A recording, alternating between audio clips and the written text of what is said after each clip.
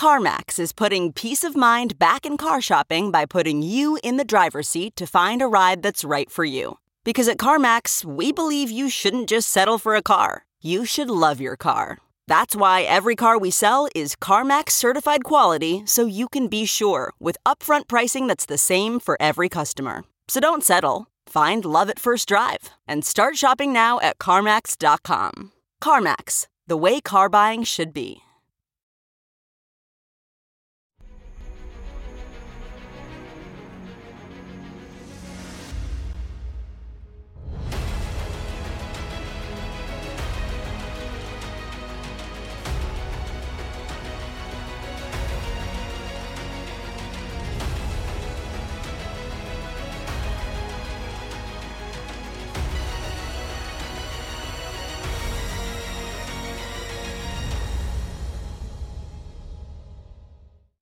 Hi, everyone. Judge Andrew Napolitano here for Judging Freedom.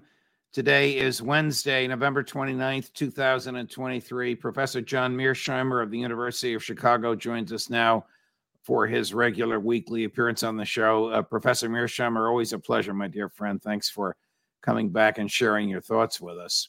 Glad to be here. So since we were together last, there has been somewhat of a ceasefire or a truce. If there's a significant difference in the terminology, I'll ask you to elaborate.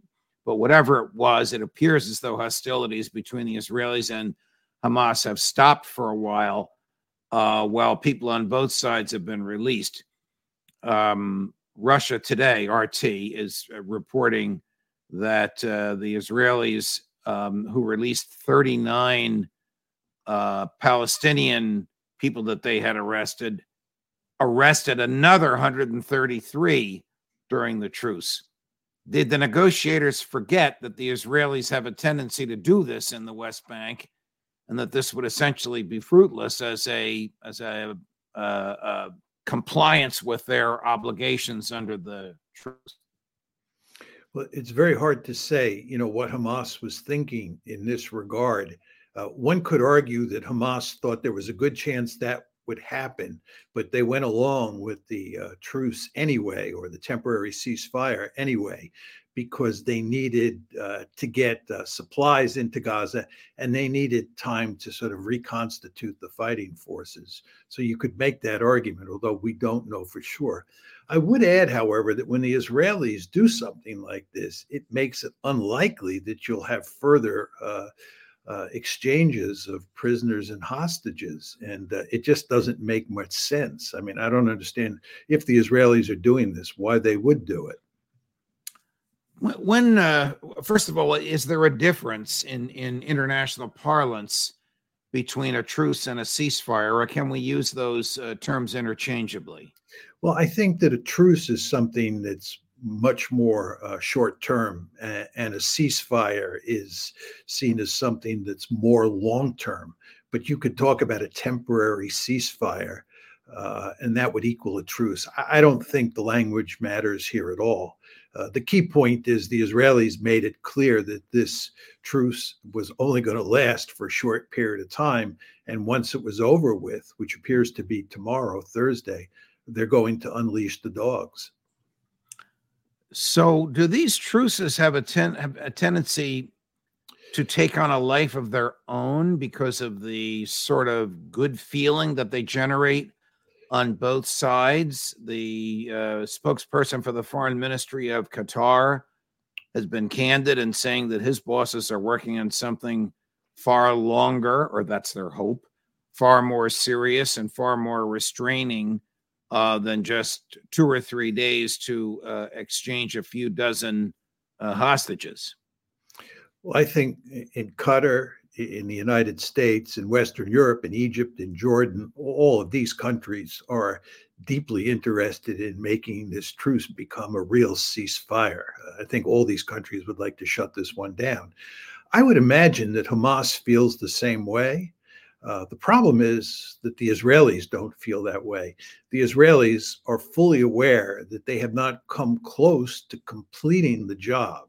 In other words, defeating Hamas and making Gaza terror-free in their rhetoric. And excuse me, they feel that they have to go back on the offensive to, in effect, win this war. So I think the Israelis have no interest in seeing this truce become a genuine ceasefire that lasts for a long time.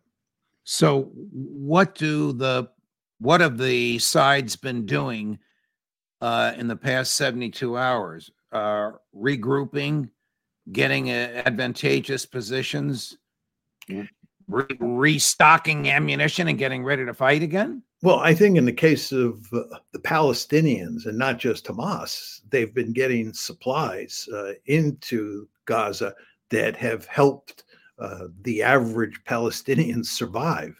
I mean, they were in really desperate straits. They're probably still in desperate straits, but in less desperate straits today than they were at the start of the ceasefire. So I think a lot of that was taking place. One does wonder how much of that aid, especially the gas that came into Gaza, was cleaved off by Hamas and helped them improve their situation. I would imagine that both Hamas and Israel took this truce as an opportunity to sort of rationalize their defenses and to prepare for the next stage. And my guess would be that Hamas benefited more than Israel did from this truce. Let's go back to what happened on October 7th. You and I have read some investigative pieces, one in the Telegram and one in the Financial Times. The one in the Financial Times reports that about a half dozen female tank operators in the IDF saw suspicious drone activity on the Gaza side of the Israeli-Gaza border on October 6th and reported it, and their superiors discounted what they said. But the Telegram piece reports a substantial amount of activity and practice and arming that had been going on for almost a year, actual practicing of assaulting buildings and practicing of taking hostages. If the Telegram piece is accurate, and if the Financial Times piece is accurate, what does that tell you about Prime Minister Netanyahu's government with respect to intelligence, military, and security? Well, the piece I saw was not in the Telegram. It's probably the same piece you saw, but it was in BBC. And it talked about the preparations that Hamas made for launching the offensive on October 7th. And the piece is truly amazing because Hamas prepared over the course of 3 years for the October 7th offensive. They did it out in the open. They filmed their training exercises, which were very realistic. They posted those training exercises on the internet. And you just sort of say to yourself, how did the Israelis miss this so badly? And then, of course, there is the Financial Times piece, which you mentioned, about all of these women who were basically spotters or who were the eyes of the IDF up close to the Gaza-Israel border, who could observe what was going on inside Gaza. And given what I read in the BBC piece, it's hardly surprising that these young women saw all sorts of preparations for an offensive coming from Gaza in the immediate future. And they, of course, these young women reported that to higher headquarters.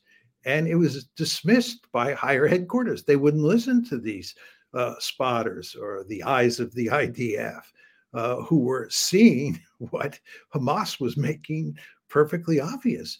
So you really sort of scratch your head and say, how did the Israelis miss this one so badly now that we see these stories coming out? Well, that's the $64,000 question.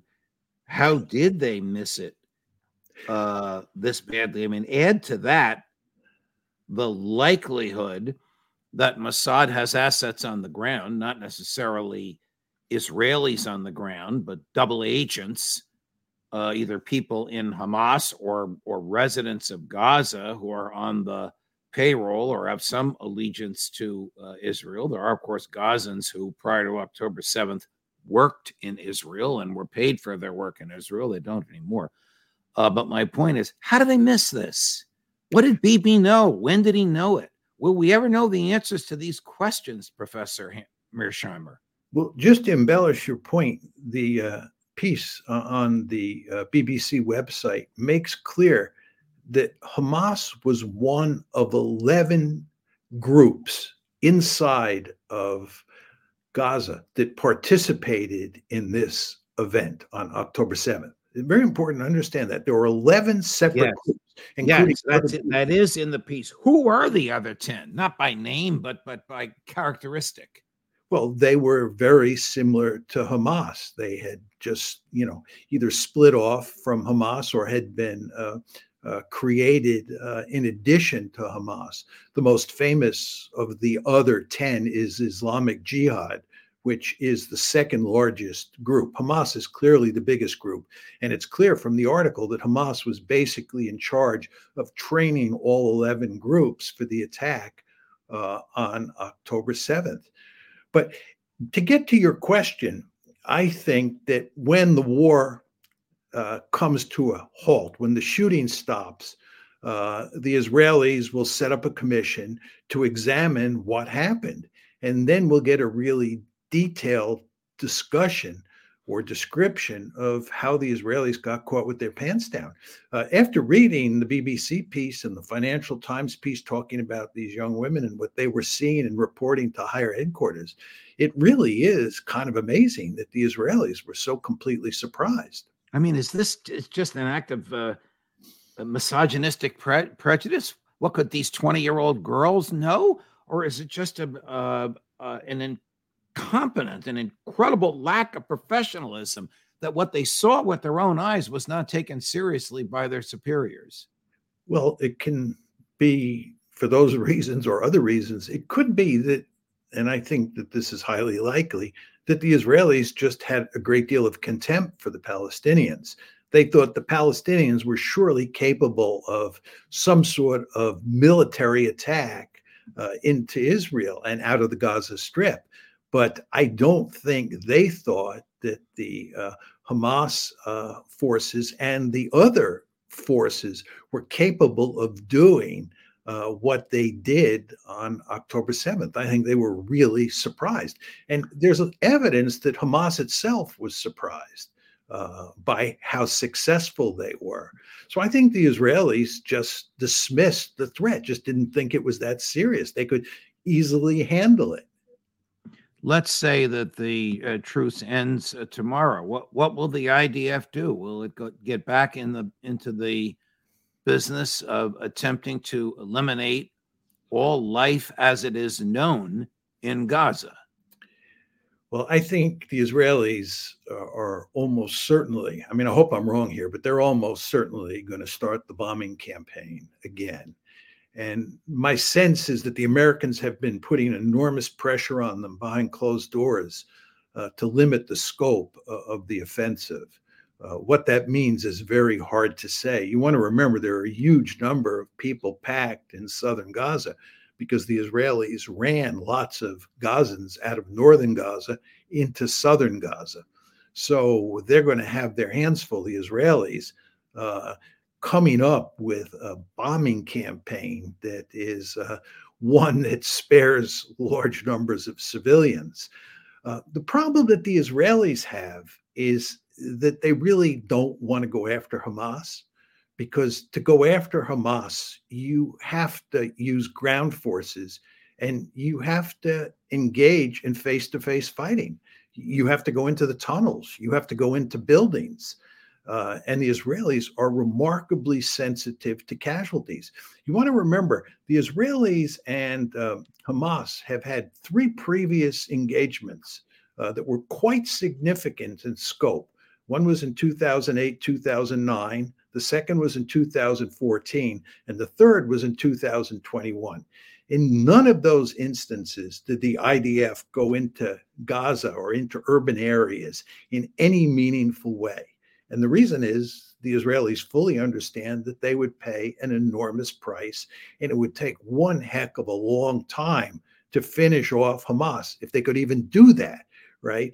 So here you have a situation where they have two choices. They can bomb, or they can send their ground forces into tunnels and into buildings and root out Hamas. Unsurprisingly, they have done very little of the latter, and they have done a lot of bombing. And so I think that what they'll do is they'll bomb. And this is going to cause huge problems for them, because I don't think Joe Biden and a lot of Democrats are going to tolerate that for long. How could they morally assault southern Gaza after they forced people and encouraged them by all their leaflets to leave northern Gaza and go down there? It's almost like shooting fish in a barrel if they do that. Or is my question absurd because there is no morality here? There are no moral standards. Well, I wouldn't say your question is absurd, but I think that you gave the answer. You can't make a moral case for this. Look, what the Israelis have done is they basically turned Gaza into a free fire zone. You and I are old enough to remember the Vietnam War. Right. And we would turn certain areas of Vietnam into free fire zones. And anything that moved in those zones was liable or likely to be killed. And in a very important way, that's what the Israelis have been doing in Gaza. They've been going after hospitals. They've been going after ambulances. They've been going after UN institutions. They've been going after schools. And they, of course, justify this because they argue that Hamas fights from those places. Right. Hamas is everywhere. And if you buy that argument, then you can make the case that you should just destroy the whole place. Treat it like a free fire. Is that the end game? To destroy Gaza and slaughter 2 million human beings? Okay, picture this. It's Friday afternoon when a thought hits you. I can spend another weekend doing the same old whatever, or I can hop into my all-new Hyundai Santa Fe and hit the road. With available H-Track all-wheel drive and 3-row seating, my whole family can head deep into the wild. Conquer the weekend in the all-new Hyundai Santa Fe. Visit HyundaiUSA.com or call 562-314-4603 for more details. Hyundai, there's joy in every journey. That's not just the sound of that first sip of Morning Joe. It's the sound of someone shopping for a car on Carvana from the comfort of home. That's a good blend. It's time to take it easy, like answering some easy questions to get pre-qualified for a car in minutes. Talk about starting the morning right. Just like customizing your terms so your car fits your budget. Visit Carvana.com or download the app to experience car shopping the way it should be. Convenient, comfortable. Well, I don't think they're going to slaughter 2 million human beings. My view is that what the Israelis wanted to do in an ideal world was ethnically cleanse Gaza. And in the very beginning, it looked like they may get away with that because it looked like the United States was playing along. But what's happened since then is that not only the United States, but various Arab countries and the Palestinians themselves have made it unequivocally clear that this is not happening. We're not having a second Nakba. The Palestinians are not going to be cleansed in Gaza. So the question is, what's the fallback position? And there are two things you can do. And this is what I was alluding to before. One is you can punish the civilian population. You can bomb the civilian population and inflict massive punishment on them. And you can go after Hamas and root out Hamas and finish it off. My argument is the Israelis are not going to do the latter. They're not going to go after Hamas in any meaningful way. They're not going to defeat Hamas. And therefore, they're forced to bomb. Well, what is their goal then if they're not going to defeat Hamas? I mean, Prime Minister Netanyahu has said that's their goal. This crazy security minister, Ben-Gvir, has said that that's their goal. They have no winning goal. That's the problem. The Israelis are in deep trouble, and we're in deep trouble as well. There's no magic formula here. And by the way, we haven't even talked about what you do in Gaza after the war is over with. Let's say they go in and deliver a hammer blow to Hamas.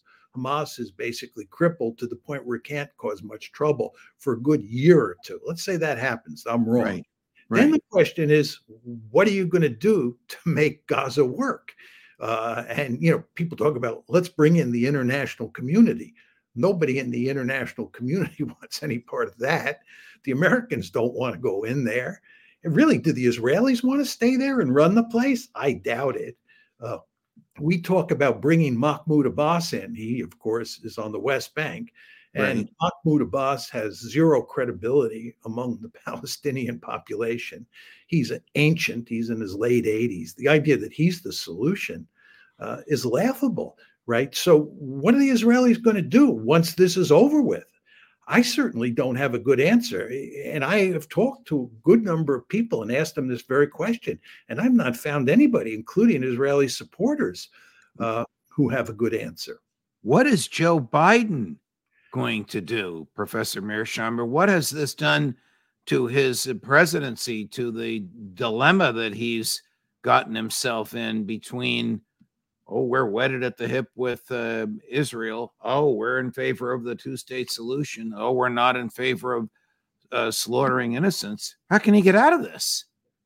That's a very interesting question. I mean, there's no doubt that Joe Biden is feeling the heat from inside his administration, from inside the White House, inside the State Department, inside USAID.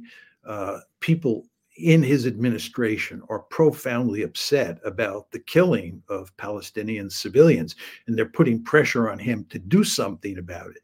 He also understands this has huge consequences for his election next November, because in swing states like Michigan, you have large Arab American communities. And if they're positively hostile toward you, you're likely to lose that swing state and maybe others. So what's happening here is that Biden has a growing incentive to crack down on the Israelis. But the problem that he faces is that there will be huge resistance if he does that from the Israel lobby, which is another way of saying Israel's staunchest supporters in the United States. They, not surprisingly, want President Biden to support Israel no matter what. And if he doesn't do that, they will make him pay a price. So Biden is in a situation where whether he goes left or he goes right, he's in trouble. And I don't see a simple way out for him. How does Prime Minister Netanyahu come out of this? How could he possibly come out of this as a winner when he's going to be the subject of the most intense interrogation that the Israeli government has ever conducted? What did he know and when did he know it? Well, first of all, he's largely responsible for what happened on October 7th. You know, Harry Truman's very famous statement that the buck stops here. Well, Right. If you're Prime Minister of Israel, the buck stops at your desk. He has yet to acknowledge that. He has yet to take responsibility for that. Of course, and he won't. But the fact is, lots of people in his society, right, believe that he is responsible. He was in charge. That's right. One. Point two is the question of how this war plays itself out. If you accept my basic argument, which I think is correct, that he's not going to win, he's not going to defeat Hamas.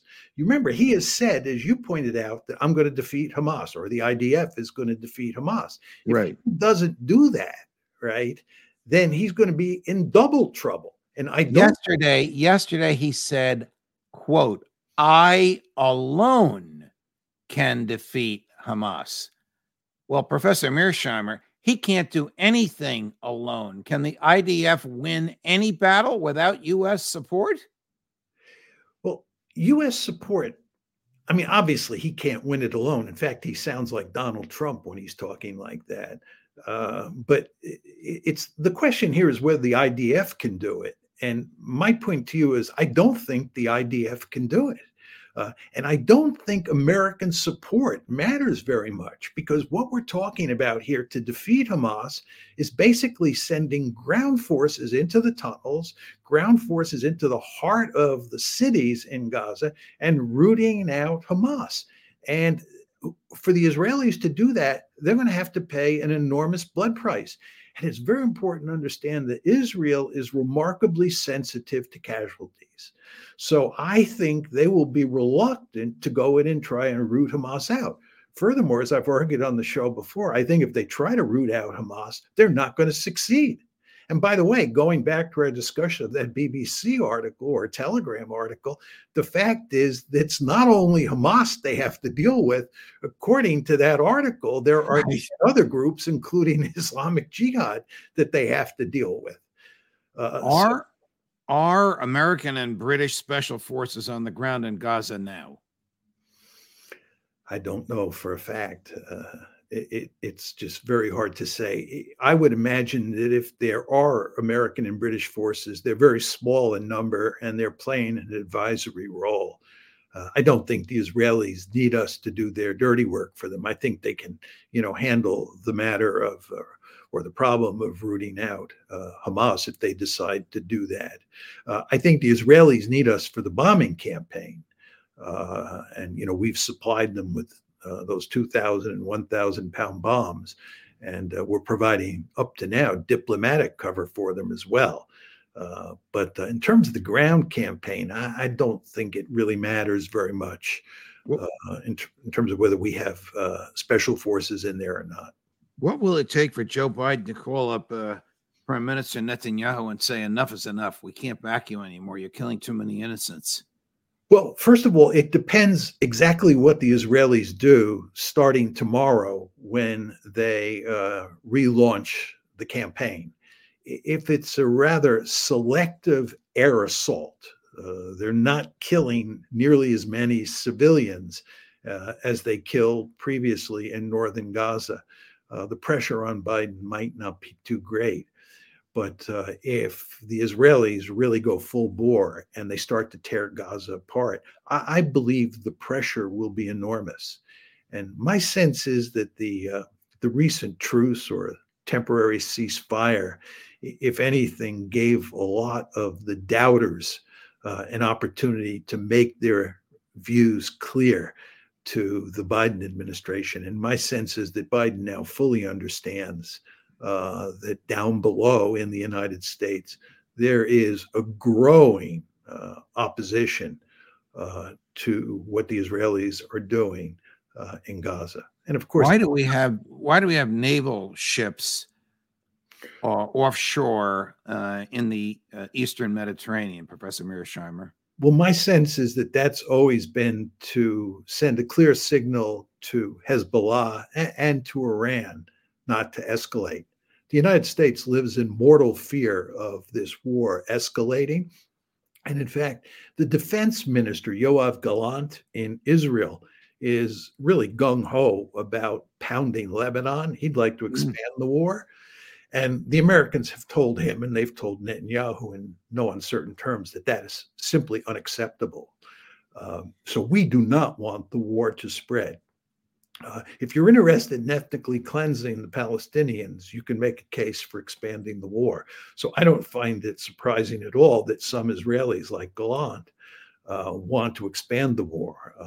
But the Americans don't want that. And we have forces over there for purposes of deterrence.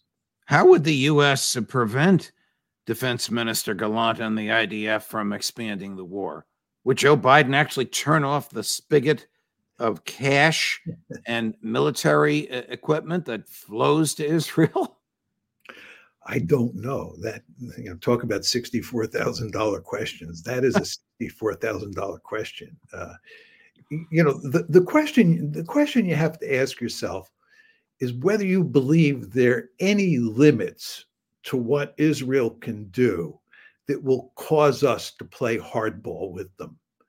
I've written on the Israel lobby, and I think when it comes to Israeli-Palestinian issues, it's hard to imagine anything that Israel does causing us to really come down on them like a ton of bricks. But one has to understand that somewhere out there, there is a threshold. And if the Israelis do something that really damages the American national interest in a visible way, or really hurts President Biden's reelection chances, he may very well crack down on Israel. But you want to understand that that will have political costs. I mean, the problem that Biden faces is that there are political costs if he continues to support Israel's bombing campaign, huge political costs, it looks like. Right. And it also looks like there are huge political costs if he cracks down on Israel, because the lobby will go after him. I just wonder if the loss of enthusiasm on the West for support for Ukraine has been caused in some significant measure by this Israeli-Gaza conflagration. Well, you want to remember that before October 7th, support for Ukraine was waning in a serious way. And I think it's quite clear that what's happening in the Middle East has caused us to have even less interest in prolonging the Ukraine war. I mean, if you think about where the United States is at this point in time, we're facing a never-ending war in Ukraine, and we're facing a never-ending war in Gaza. And this is not good from the point of view of the American national interest. So I think that what you see the Biden administration maneuvering to do vis-a-vis Ukraine is try to shut that one down. I mean, there's all sorts of evidence that we have made it clear to Ukraine that they're not going to get a lot more weaponry, and that they better start thinking about negotiating some sort of settlement, a real ceasefire, to go back to our discussion of that lexicon before. And so I would think that we're going to push hard for a meaningful ceasefire. My view, Judge, for what it's worth, is that the Russians are not going to buy that the Russians are not going to stop until they conquer a lot more territory in Ukraine, because the Russians understand that the Americans and the Ukrainians will never give up in terms of pushing the Russians out of Ukraine. It may take us a long time, but we will continue to push, even after we get a ceasefire. This is why it'll be a frozen conflict.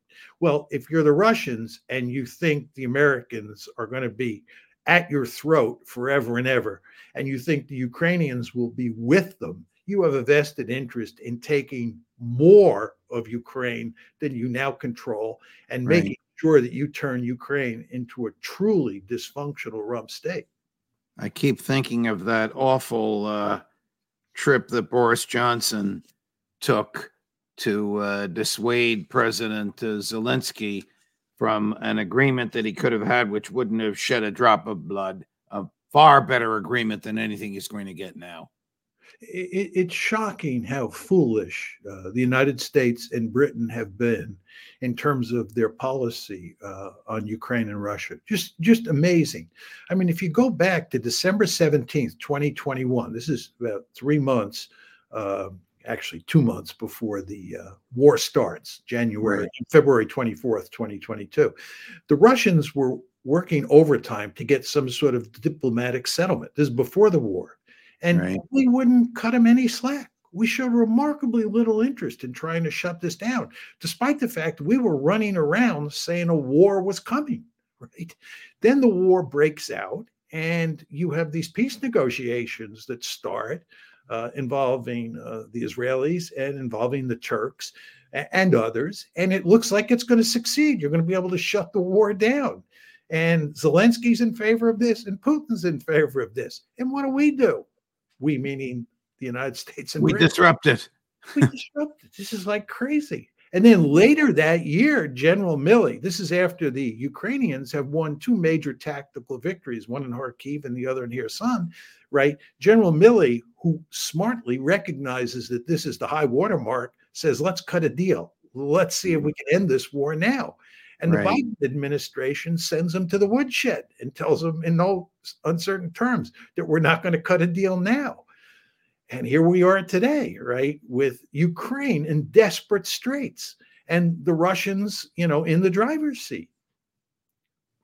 Professor Mearsheimer, always a pleasure, my dear friend. Thank you for your astute analysis on both of these hotbed issues and locations. I hope you can come back again next week because there will be more events for us to talk about. I'm sad to say that's true. Thank you, Jeff. Thank you. Thank you, Professor. Thanks for joining us. At 5 o'clock Eastern today, the inimitable Max Blumenthal here on Judging Freedom. Judge Napolitano for Judging Freedom.